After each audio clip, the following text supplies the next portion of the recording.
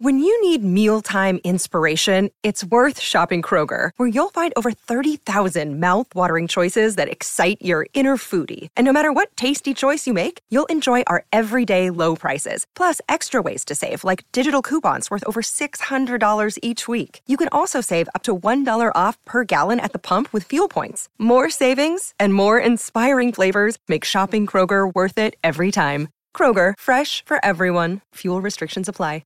Yes, well, it's not all about the Easter eggs, the chocolates this weekend. There is plenty of sport on, which includes a feast of netball, and that starts on Saturday with the Stars against the Pulse at the Pullman Arena. That's at 7:15. It's an interesting ANZ Premiership at the moment. The Mystics and the Stars at the top, but sitting at the bottom, the once proud Southern Steel, and they have issues. So we'll try and sort through that with Courtney now. Good morning to you, Courtney. Lovely to have you on the show.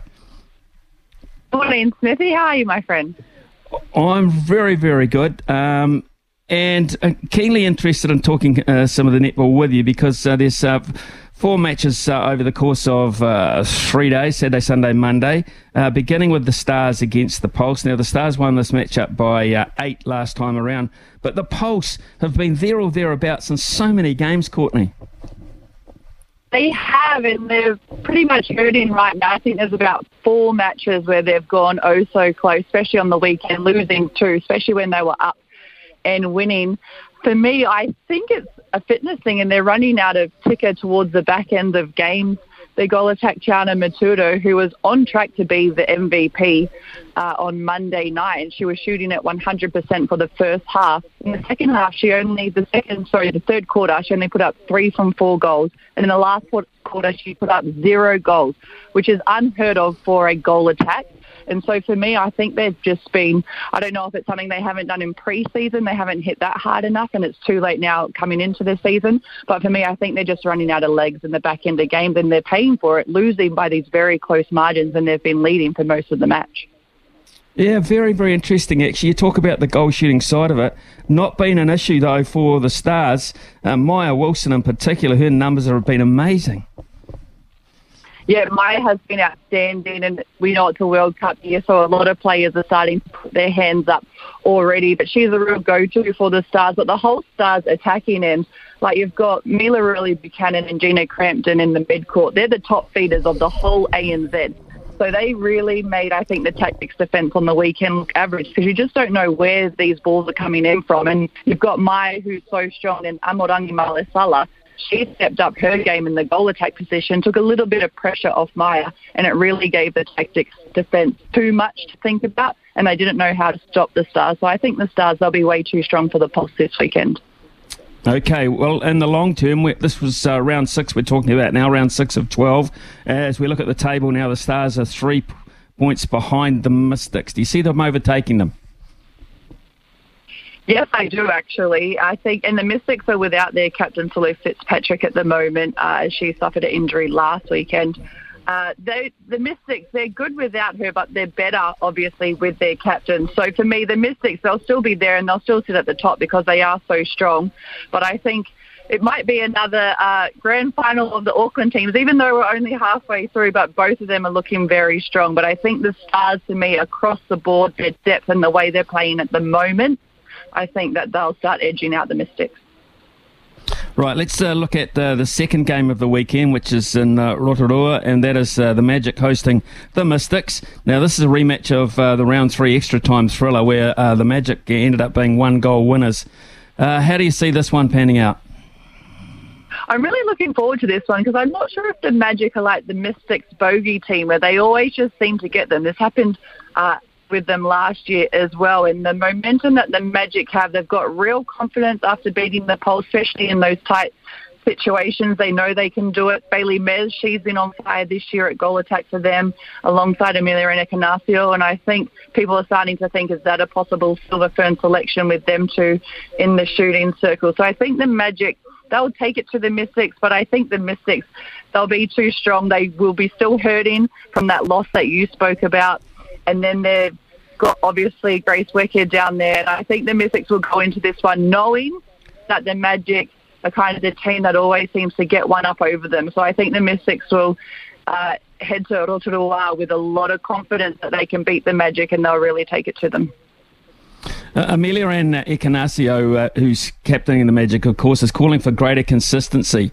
Where do you think they're sort of letting themselves down, the Magic?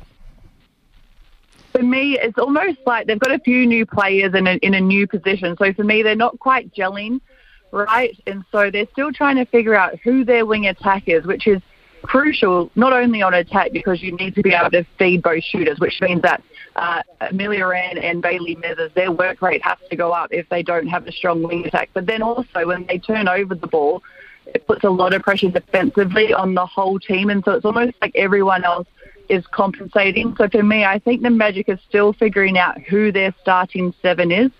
And by doing so, it's just creating, I think, a little bit of untrust or a little bit of uncertainty through the team. And they go through these patches, these little lulls, and it takes them a while to get back out of it. So that's it for me, which I think Mills is talking about. Those inconsistencies when there are changes being made or when they're not quite doing what they need to do, that's when the other teams manage to get runs on them.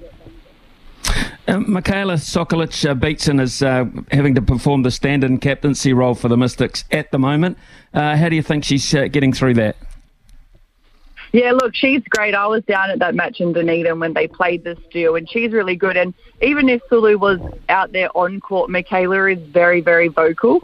And so with Sulu gone, I guess Michaela, she went up another notch, if it's even possible. But I thought that she was really, really good for them. She led by example. She stands up when they need to, and she really wears that captain's bib with honour. So I think she is doing a really good job for them, filling in for Sulu, who is big shoes to fill.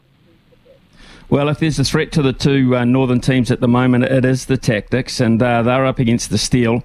4 p.m. Christchurch Arena, and last time they played the Tactics got a real hiding now. The Steel got a real hiding, and that's been the trend of their season. It's been awful, to be fair. Now this is a franchise, Courtney, as you say. You've spent some time down there, which was once proud, and it was like a bastion you had to break down there in Invercargill. What is happening? Yeah, it's a tough season for the Steel. I think they and everyone else knows it's going to be a long season. So in pre-season, they lost George Fisher, their English import, who is their star shooter. And I believe they replaced her very quickly. And when you lose a player like that, you have to replace them with someone who's just as good or thereabouts. And I think they replaced her too quickly. And they got to set up Otomabai, who is a good player. But for the Stars, she was probably only ever going to be on the bench and come on every now and again. She was really a training partner. So to replace the English international shooter who shoots, I mean, if they're still going to shoot 60 goals in a game, George Fisher would have shot 55 of them. So to replace her with a player who was really only a training partner for another team, it's a huge hole to fill. It's a huge loss. And they've got a very, very young attacking end. I think most of them aren't even 22, 23 years of age. So, and their coach rang a block for me. I actually spoke to her yesterday on Inside Netball, and she said they know that they're up against it and that these players are so young and they just have to make the most of the opportunities. But she said really for them to win a game, all of her 7 out on court need to play a perfect game, which, really it just isn't possible. So they know they're up against it. They know it's going to be a long season. So for me, I think when they lost George Fisher, I think they should have taken more time, and I don't know what the circumstances are, the time framing, but I think they needed to look elsewhere to bring in a player of equal calibre. Yeah, it's very concerning. They sit at the foot of the table. They have just 1 point heading into round 6. They have a negative goal differential of 118, which in a game that's designed for shared possession, when you have your pass off at in between goals, it's a shared possession type of structure of the game. That is an alarming goal difference, negative goal difference. It's very alarming, and as Nolene said at the start of the year, they want ANZ to go down to the wire, to put players under pressure heading into a World Cup. And so when it was the first few rounds, and then the Steel, we're getting beaten by 20, 30 goals. They were just huge blowouts. And no one wants to see it. Like you said, it's such a proud region down there, and it is tough for them. And then you know, when you do look at the stats, even when you watch the game, you can just see them starting to just pull apart in some areas. I will say, though, on the weekend against the Mystics, they lost quarter 2 19-9, which is huge. But the rest of the quarters, they only lost by, I believe, 2 or 3 goals. So for a lot of the game, they stuck to the Mystics, but it's just they go on these big lulls, allowing the Mystics. Like, I think they went on a run for 9 goals, the Mystics, unanswered, and they still didn't score a goal for about 4 or 5 minutes.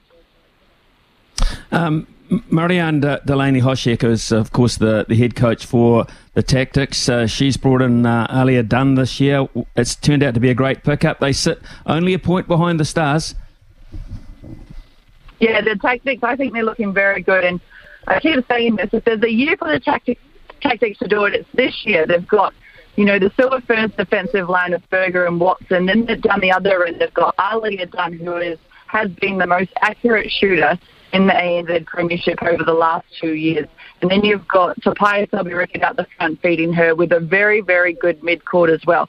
So for me, depth-wise across the board, they look very good. They've got Marianne still there. She knows a lot of the players. They've all played together for a long time. Great pick-up in Alia Dunn. So for me, if the Tactics ever want to win, this is the year they could do it. They've got the team. They've got the personnel. Now it's just about Marianne, I think, getting it out of her team, because as we saw on the weekend, they're still not quite there yet. And when they come up against quality opposition like the Stars, they haven't quite figured out how to combat that yet. So for me, the Tactics defensively, they are solid, but they need to start playing against, I guess, mid-court like the Stars and start shutting that down and getting more turnover ball. Because for me, they're the best defenders in our comp at the moment, but the Stars made them look very average on the weekend. It's a double-header weekend for the Magic and the Stars, and that concludes on Monday night. There's the Magic host the Stars, this time at the Globox Arena in Hamilton. So where do you see this one going? I love the concept of Monday night netball, actually. So do I. I love Monday night netball. I think this one will be a good one. However, the Stars, if it comes down to fitness, I think the Stars, and I mean, if you've watched all their, I guess, social media, they have trained the absolute house down all summer. And when you watch them, they look so fit and fast, and playing 2 games in 1 weekend can be a lot on the bodies. And so I think if it comes down to fitness, the Stars will be able to run out the Magic.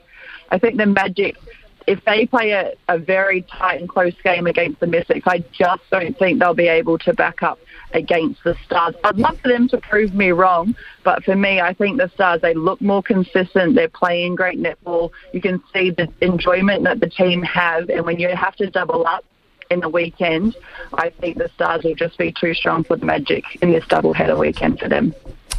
Silver Fern Bolters, have you seen, as we head into round 6, anything for Dame Nolene to really say, wow, now there's someone that's come into the equation, or on the other end of the scale, someone whose form is a little bit alarming at the moment?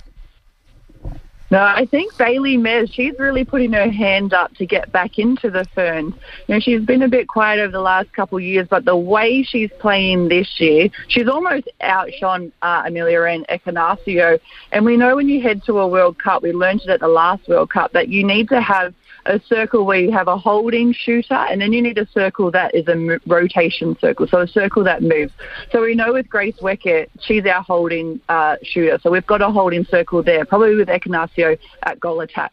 Now the Ferns need to look at, we need a moving circle. And for me, watching Mez and Ekanasio together at the Magic, that's the best moving circle at the moment. Because you still have a Maya Wilson, who's a shooter, who's a holding shooter. But if you go between Maya and Grace, you're going with Grace. And then you've got Tairi Rickett, who adds that extra flair and adds height on goal attack.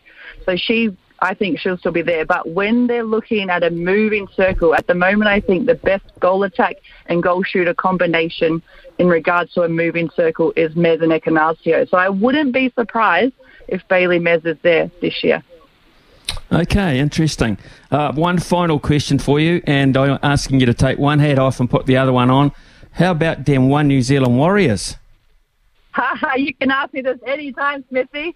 What a year they're having. Like, we knew when Andrew Webster came, we knew what he was bringing, being with the Panthers for the last few years in that assistant role. And then you could hear the players talking about, that they've bought in and the culture and everything. But to be fair, we have heard that before, but then to see them actually out on the field, and it's like they really do have each other's back and they believe in the system, and you see them on the try line saving tries and making tackles for each other, which I think we haven't seen for a long time with this Warriors side. And it's even on the weekend when they're 20-0 down, it's like they have this belief and this trust in each other, which I don't think we've seen for a long time. And I tell you what, makes my job a lot easier when they're on this, when they've been winning, Smithy. Aren't those winning interviews easier than the losing ones? Oh, they're the best, aren't they? You did right, Courtney, and you do them well. Hey, thanks so much. Have a terrific Easter if you can, and we really appreciate you giving us your time this morning. Thanks. Amazing. Thanks, Smithy. Great to talk to you.